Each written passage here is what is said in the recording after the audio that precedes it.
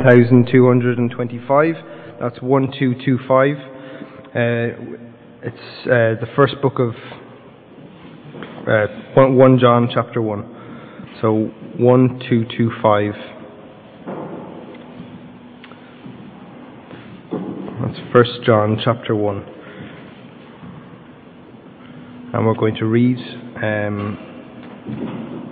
verses 1 to 7. 1 John chapter 1, verse 1. That which was from the beginning, which we have heard, which we have seen with our eyes, which we have looked at and our hands have touched, this we proclaim concerning the word of life. The life appeared, we have seen it and testify to it, and we proclaim to you the eternal life, which was with the Father and has appeared to us. We proclaim to you what we have seen and heard, so that you also may have fellowship with us.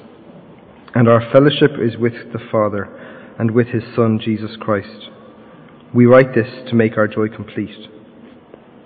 This is the message we have heard from him and declare to you. God is light. In him there is no darkness at all. If we claim to have fellowship with him, yet walk in the darkness, we lie and do not live by the truth. But if we walk in the light, as he is in the light, we have fellowship with one another, and the blood of Jesus, his Son, purifies us from all sin. Thank you, Michael.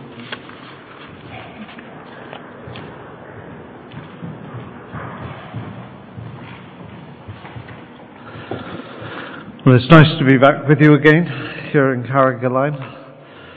It's one of those places I don't need a sat-nav to get to, and to be able to share fellowship with the Lord's people here is always a privilege. And I want us to look together at 1 John, and particularly the first few verses of that particular letter that John wrote. I wish I was there. I wonder if you can look back perhaps to an event in history and you say, well, if only I could have been there. I would just love to have witnessed it with my very own eyes. If only I could have seen. Or maybe it's a sporting event and you can look back and say, wow, what an atmosphere. What a kind of situation this must have been in. We thought all was lost, and then suddenly everything was changed, and our team won. I wish I was there. I suppose we all have moments like that when we can look back and say, I wish I was there. And somehow we feel because we weren't there, we've missed out. Yes, we've read about it, we've heard about it, but because we weren't there, we've missed out. And I suppose there are people in the world today, and we may be among them, who say that they've missed out because they weren't present when Jesus walked here upon earth. It must have been wonderful to be where Jesus was. People who visited the Holy Land, they look around and they see various places and they try to imagine what it would have been like in Jesus' day. To be among the shepherds who went to the stable, to gaze at the infant Jesus, to look at Mary and Joseph, and to worship. It must have been great to be there. To be there when the wise men visited, bringing their gifts of gold and frankincense and myrrh. And we may say, well, I wish I'd been there. It must have been quite a spectacle. Or, I wish I'd been there when Jesus preached his Sermon on the Mount. I'd have loved to have been there when he spoke about the prodigal son, and how the lost son came back, and how the father embraced him. I wish I'd have been there to hear from the lips of Jesus these wonderful stories. I wish I'd been there when he was crucified. And then, a few days later, I wish I'd been there to look into the empty grave. I wish I'd been there to see the risen Christ. I wish I'd been there. And you may feel, well, you've missed out because you weren't there. And yet I want to remind you of words that were spoken to Thomas all those years ago. Thomas, because you have seen, you have believed. Blessed are those who have not seen, yet believe. Now, John wants to show us that we haven't missed out because we weren't there. John writes, and he tells us that he's seen Jesus, he's touched Jesus, that he's heard Jesus with his very own ears. And he wants us to enjoy fellowship as believers in the Lord Jesus Christ, as though we had been there. You see, John is the last surviving member of the apostles. He did know what it was like to be actually present during Jesus' ministry. But he was passing from the scene of time. And he wants the believers to know that they can have the truth. And knowing that truth, no matter what age they might find themselves in, to know Jesus and to walk with Jesus by faith was to have life that was abundant and everlasting. Somebody has said he wrote his gospel that men might have eternal life, and he writes his epistle that they might know beyond a shadow of doubt that they had that eternal life. So John writes his epistle, and he needed to write it. He was writing to people that hadn't been present. He is getting towards the end of his life. And as he writes to these people who weren't there, there were others who were attacking them. There were a group of people called the Gnostics. And they thought that they had an understanding of the truth as others didn't have. They were attacking the ordinary, in inverted commas, believers, who they considered lesser mortals than themselves. They had arrived at true knowledge, but their teaching was false. They didn't have a right understanding of who Jesus was. But John is determined to show them the real Jesus, the authentic Jesus, and that knowing this Jesus was to have eternal life. John says, in effect, you haven't missed out. And so as we look at these verses together, we have to notice that John introduces to us the historical Jesus. See what he says in chapter 1 and verse 1 of his epistle. He says, that which was from the beginning. It's a similar start, isn't it, to John's Gospel. In the beginning was the Word, and the Word was with God, and the Word was God. John is introducing us to the central person, the central character of the Gospel, even our Lord and Saviour Jesus Christ. And he doesn't want anybody to be left in doubt as to who this person is. And so he shows us that the one who came into the world, this historic Jesus, is none other than the one who was eternally God, who became man. Before the world existed, the Lord Jesus was. But the Word became flesh and dwelt among us, John says in his Gospel. And John and others had come to believe that Jesus was indeed God made flesh. Right at the beginning, of Jesus' ministry, John heard Jesus, he saw Jesus, and he touched Jesus. He had a first-hand knowledge of the Lord Jesus Christ.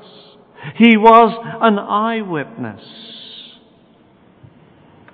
But he was an eyewitness to the fact that this one who was born was none other than God manifest in flesh, the God-man. And so when John testifies, he testifies of him who was from the beginning, him who was from eternity, but man who could be reached and touched and heard and seen with the physical eye. Earlier on, John had been arrested along with Peter. And in Acts chapter 4 and verse 20, we find him answering those who said to him, "John, be quiet. Peter, be quiet. Don't speak any more about this Jesus and the resurrection." And they had replied, "We cannot help speaking about what we have seen and heard." How could John be silent? And he continues to the end of his days telling us of this real, authentic, historical Jesus. His message was the same, of course, as the Apostle Paul, who writes in 2 Corinthians chapter 4 and verse 6, "For God, who said, 'Let light shine in darkness,' made his light shine in the hearts to give us the light of the knowledge of the glory of God in the face of Jesus Christ." That's a historical Jesus. The glory of God is seen in the face of the Lord Jesus Christ. And we ought to be lost in wonder, love, and praise as we see this historic Jesus by faith, the God-man. But John saw in this historic Jesus the God-man who gives life. He tells us in verse 2, "The life appeared, and we have seen it, and testify to it, and we proclaim to you the eternal life, which was with the Father, and has appeared to us." John saw in Jesus the God-man, but he also saw him as the one in whom was life. He was the very Word of life. He was the eternal life. Eternal life was to be found in him. Later on in his epistle, chapter 5 and verse 20, he says, "He is the true God and eternal life." Life was found in a person. Eternal life was found in this Jesus, the one who was truly God, who became man. It's the epistle, isn't it, of eternal life. And every believer, no matter what age they find themselves in, can have the very life of the Lord Jesus Christ in their life. Christ in the believer, and the believer in Christ. He is the vine, we are the branches. And in him we bear fruit, because his life is in us, abundant, everlasting, eternal life. The one who is eternal, the one who conquered death and the grave as man, is the only one who can give us this eternal life. That life is in the person of the Lord Jesus Christ. See what he says in 1 John 3 and verse 9. "No one who is born of God will continue in sin, because God's seed remains in him. He cannot go on sinning because he has been born of God."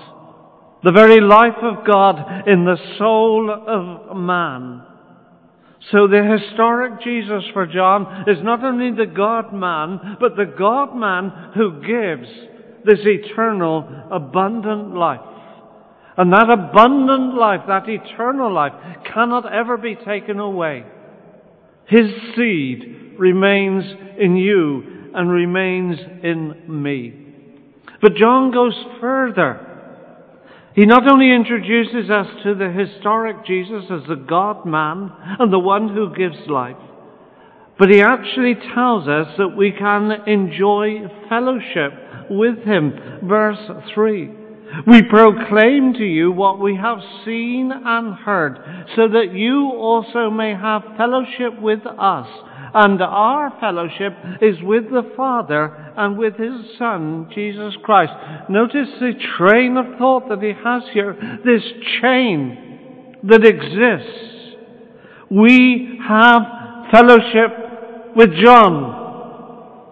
We have fellowship with John, but also with the Lord Jesus Christ and with the Father. We proclaim to you what we have seen and heard, so that you may have fellowship with us and with the Lord Jesus Christ and with the Father. A wonderful fellowship exists amongst believers of all ages. We may be comparatively small as far as numbers go, but we are part of a number that is being made up, which we will be unable to count. A number that no man can number, we're told in Revelation. And we will be made up, called from all lands and all countries and all kinds of backgrounds, brought into fellowship with the Lord Jesus Christ, brought into fellowship with the Father through the Lord Jesus Christ, enjoying that oneness and that unity in Him. And the wonderful thing is that though we may belong to clubs, etc., in this life, and the day will come when we will be removed because of death or moving away to another area, so that we're no longer a member of this football club or this particular organization. Our names will be removed. But our names will not be removed from the church of the Lord Jesus Christ. There's a hymn that says that we enjoy mystic sweet communion with those whose rest is won. The church is one. And that fellowship that we enjoy, so that I can have fellowship, if you like, with John. Because his fellowship is with the Father and with His Son, the Lord Jesus Christ. I can enjoy fellowship with the things that he believed and that I can believe, so that I have not missed out, and neither have you missed out. Jesus introduces this historic Jesus to us. So I ask the question, do you know the one who is with the Father, one who is eternal with the Father? Do you enjoy the wonderful gift of eternal life in the one who was made flesh and dwelt among us? Do you enjoy the fellowship of the Lord's people? Do you enjoy fellowship with the Father and with the Son? Or are you still saying, if only I had been there, I too would believe? My friends, we don't have to be there to believe and to enjoy fellowship. So John introduces a historic Jesus. But John also introduces us to the one he knew intimately. This wasn't a far-off Jesus. It was one he had an association with. And in the latter part of verse 1, he brings it home to us when he says, which we have heard, that which was from the beginning, which we have heard, which we have seen with our eyes, which we have looked at, and our hands have touched. John was there. We hear that John heard Jesus. And of course there was that physical hearing. There were times when Jesus took his disciples apart and talked to them personally.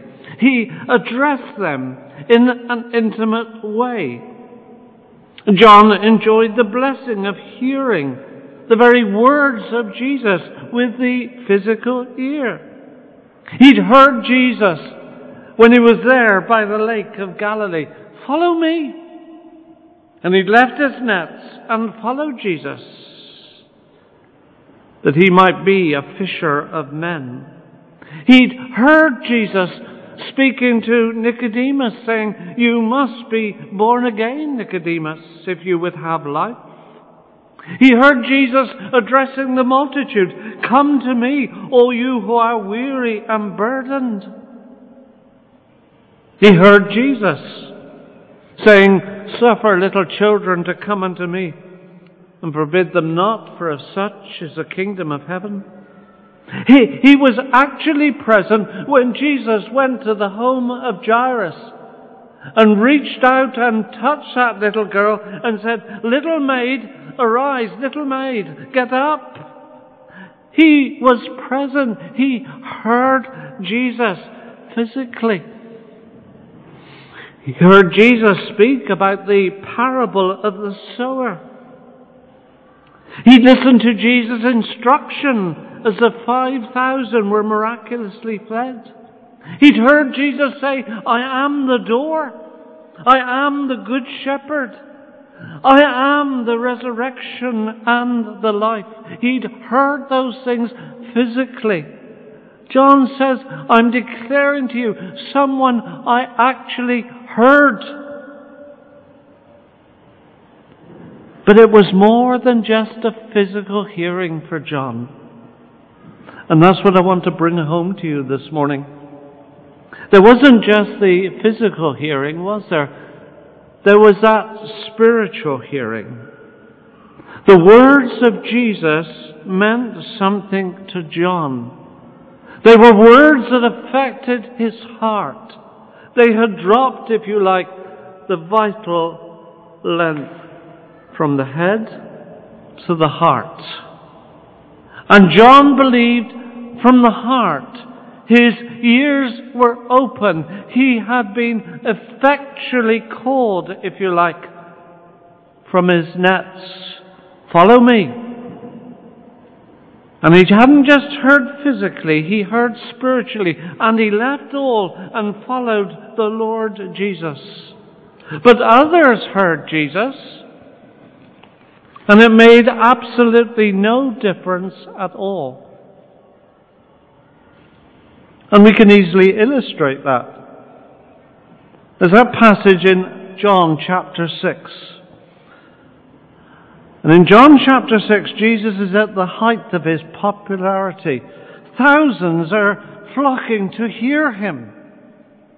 And in John 6 and verse 35, he announces to those crowds, "I am the bread of life. And if you come to me, you will never go hungry, and you will never be thirsty." Of course, Jesus is speaking in spiritual terms, because he goes on in that same passage to say, "This bread that I'm talking about is my flesh, which I will give for the life of the world. For my flesh is real food, and my blood is real drink. Whoever eats my flesh and drinks my blood remains in me, and I in him." Now here's this vast crowd. They're hearing Jesus physically. Among them are the 5,000, no doubt, who had enjoyed a feast that Jesus had miraculously provided. But they didn't understand what Jesus was saying. "How can this man," verse 52, give us his flesh to eat. Of course, Jesus was speaking of his death at Calvary. He was saying, in effect, if you want to have life, you have to come to me. For if you eat the bread that I offer you, you will live forever. The words that I am speaking to you, they are spirit and they are life. They heard. And then in verse 66 of John chapter 6, we get these words. From that time, many of his disciples turned back and no longer followed him. They heard physically, but they did not hear spiritually. It made no difference. They heard, but rejected. They were present, but it made no difference. What about John? Well, when many turned away, Jesus turned to the apostles. And he says to them in John 6 and verse 67, you do not want to leave too, do you? And Peter, speaking for the others, including John, says, Lord, to whom shall we go? You have the words of eternal life. We believe and know that you are the Holy One of God. What was the difference then between John's hearing and the crowd? Well, there was the hearing by faith. There was the spiritual hearing. Their ears had been unstopped to hear the message of salvation, to see that Jesus Christ was the bread of life, and that in his death was life for them. My friends, how are you listening to the Lord Jesus? If only I had been there, you say. But people were there and it made no difference. But we today can hear him by faith and take hold of him and know this historic Jesus as our Lord and Saviour. The spiritual hearing, so that you might say today in 2015, I have heard. But John goes on and says he actually saw Jesus. You'd think you put this first, before the hearing, but it shows how important the word of the Lord is. John, however, saw Jesus. Now, we don't have a physical description of Jesus. He is described in Isaiah 53 and verse 2. He had no beauty or majesty to attract us to him. Nothing in his appearance that we should desire him. So I would suggest if Jesus walked through Carrigaline today, it wouldn't mean that people automatically believed in him. It just wouldn't happen, no more than it did in the days when Jesus walked here upon earth. They might see, but not believe. And again, there is the physical seeing, which is different to the spiritual seeing. And again, we can illustrate it from John's own Gospel. In John chapter 9, we have a blind man. And Jesus puts clay on this man's eyes. And after washing in the pool of Siloam, this man is able to see. Physically, he had sight. He could look up at the sky and the trees and the flowers, and he could look at people. Who has done this miracle in his life? Well, he recognizes that it must have been a prophet who had opened his eyes. But he needs to see something more. Later on, he's brought into touch with the Lord Jesus. He looks upon Jesus.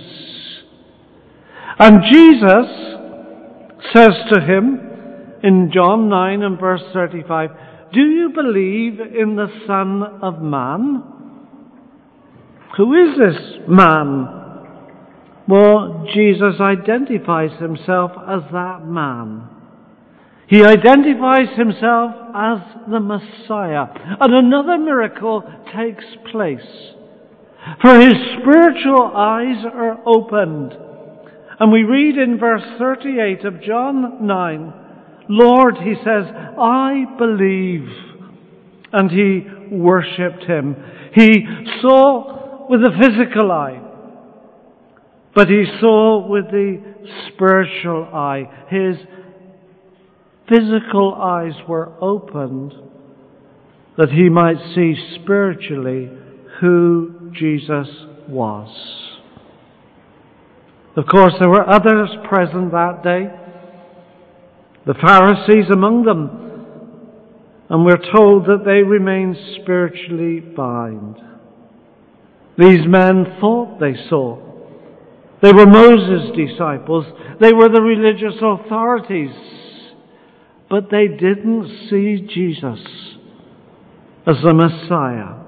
They didn't see him as God made flesh. They were blind to eternal things, blind to the fact that God had been made flesh and was living among them. And it was a terrible blindness not to see Jesus. And there may be somebody here this morning who says, "If only I had seen, I would believe." Would you? I don't know. But you weren't living then. But you can believe today. You can believe by reaching out to him and seeing him as he's revealed himself in Scripture. You can know him by the Spirit working in your life, showing you him. We spoke of Thomas earlier on. "If I can only see," he says, "the nail prints, and put my finger into those nail prints, and put my fist into his side, then I would believe." And then Jesus is present. "Thomas, because you have seen, you believe. Blessed, happy are those who have not seen, yet believe." So have you seen Jesus? Have your eyes been opened by the Spirit of God? Have you a testimony? John had a testimony. Remember how he'd gone to the empty tomb, and he looked in, and we have his testimony. He saw the empty tomb, and the Bible says he saw and believed. Have you believed? And the final thing that John tells us here is that he not only heard Jesus, he not only saw Jesus, but he had touched Jesus. Physically, John had actually leaned against Jesus at the Last Supper. This apostle had had physical contact with Jesus. During the 3 years he had been with Jesus, he had listened, he had seen, he had touched. Jesus, we know, was a tactile person. He often reached out and touched those who would be regarded as the untouchables of the day. He reached out to people. On many occasions he'd taken children to himself. He touched them. And John had touched Jesus. And to touch Jesus would have made a difference, wouldn't it? Well, not always. Again, it's not too difficult to look at an illustration of this from the Scriptures themselves. In Luke chapter 8 and verse 40 onward, we have a story of a sick woman. She'd had a hemorrhage for 12 years. She'd spent all her money and various quacks using the remedies of the day. But rather than get better, she got worse. And Jesus was on his way to Jairus' house. He'd had an emergency call. And as he makes his way there, the crowds were jostling him. But this woman, she reaches out and she touches Jesus. And Jesus asks the question, "Who touched me?"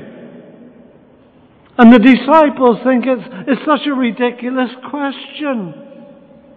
Peter said, "Master, the people are crowding and pressing against you. Lots of people are touching me, and yet you're asking, 'Who touched me?'" Well, there was someone in the crowd who was reaching out by faith. It was more than a physical touching. It was a spiritual touching. She reached out. And that touch of faith made a complete difference to her life. She was a changed person. The hemorrhage ceased. And the Lord commends her for her faith. Well, we have not heard, we have not seen, and we have not touched Jesus physically. But John is saying to us very clearly, I'm telling you about this Jesus who I have seen, that I have heard, that I have touched. And I'm writing this so that you might have fellowship with me and with the Lord Jesus Christ and with the Father. And we write this, he says, in 1 John chapter 1 and verse 4, to make our or your joy complete. So, in conclusion, let me say this. We have not missed out because we weren't present. Oh no. We can still hear, we still see, and we can still touch by faith. Oh, it requires a miracle of the grace of God. It requires a miracle of the new birth. For our deaf ears need to be opened and our blind eyes need to be opened. And we need to be given the gift of faith to believe and to reach out to Him. Seek it with all your hearts.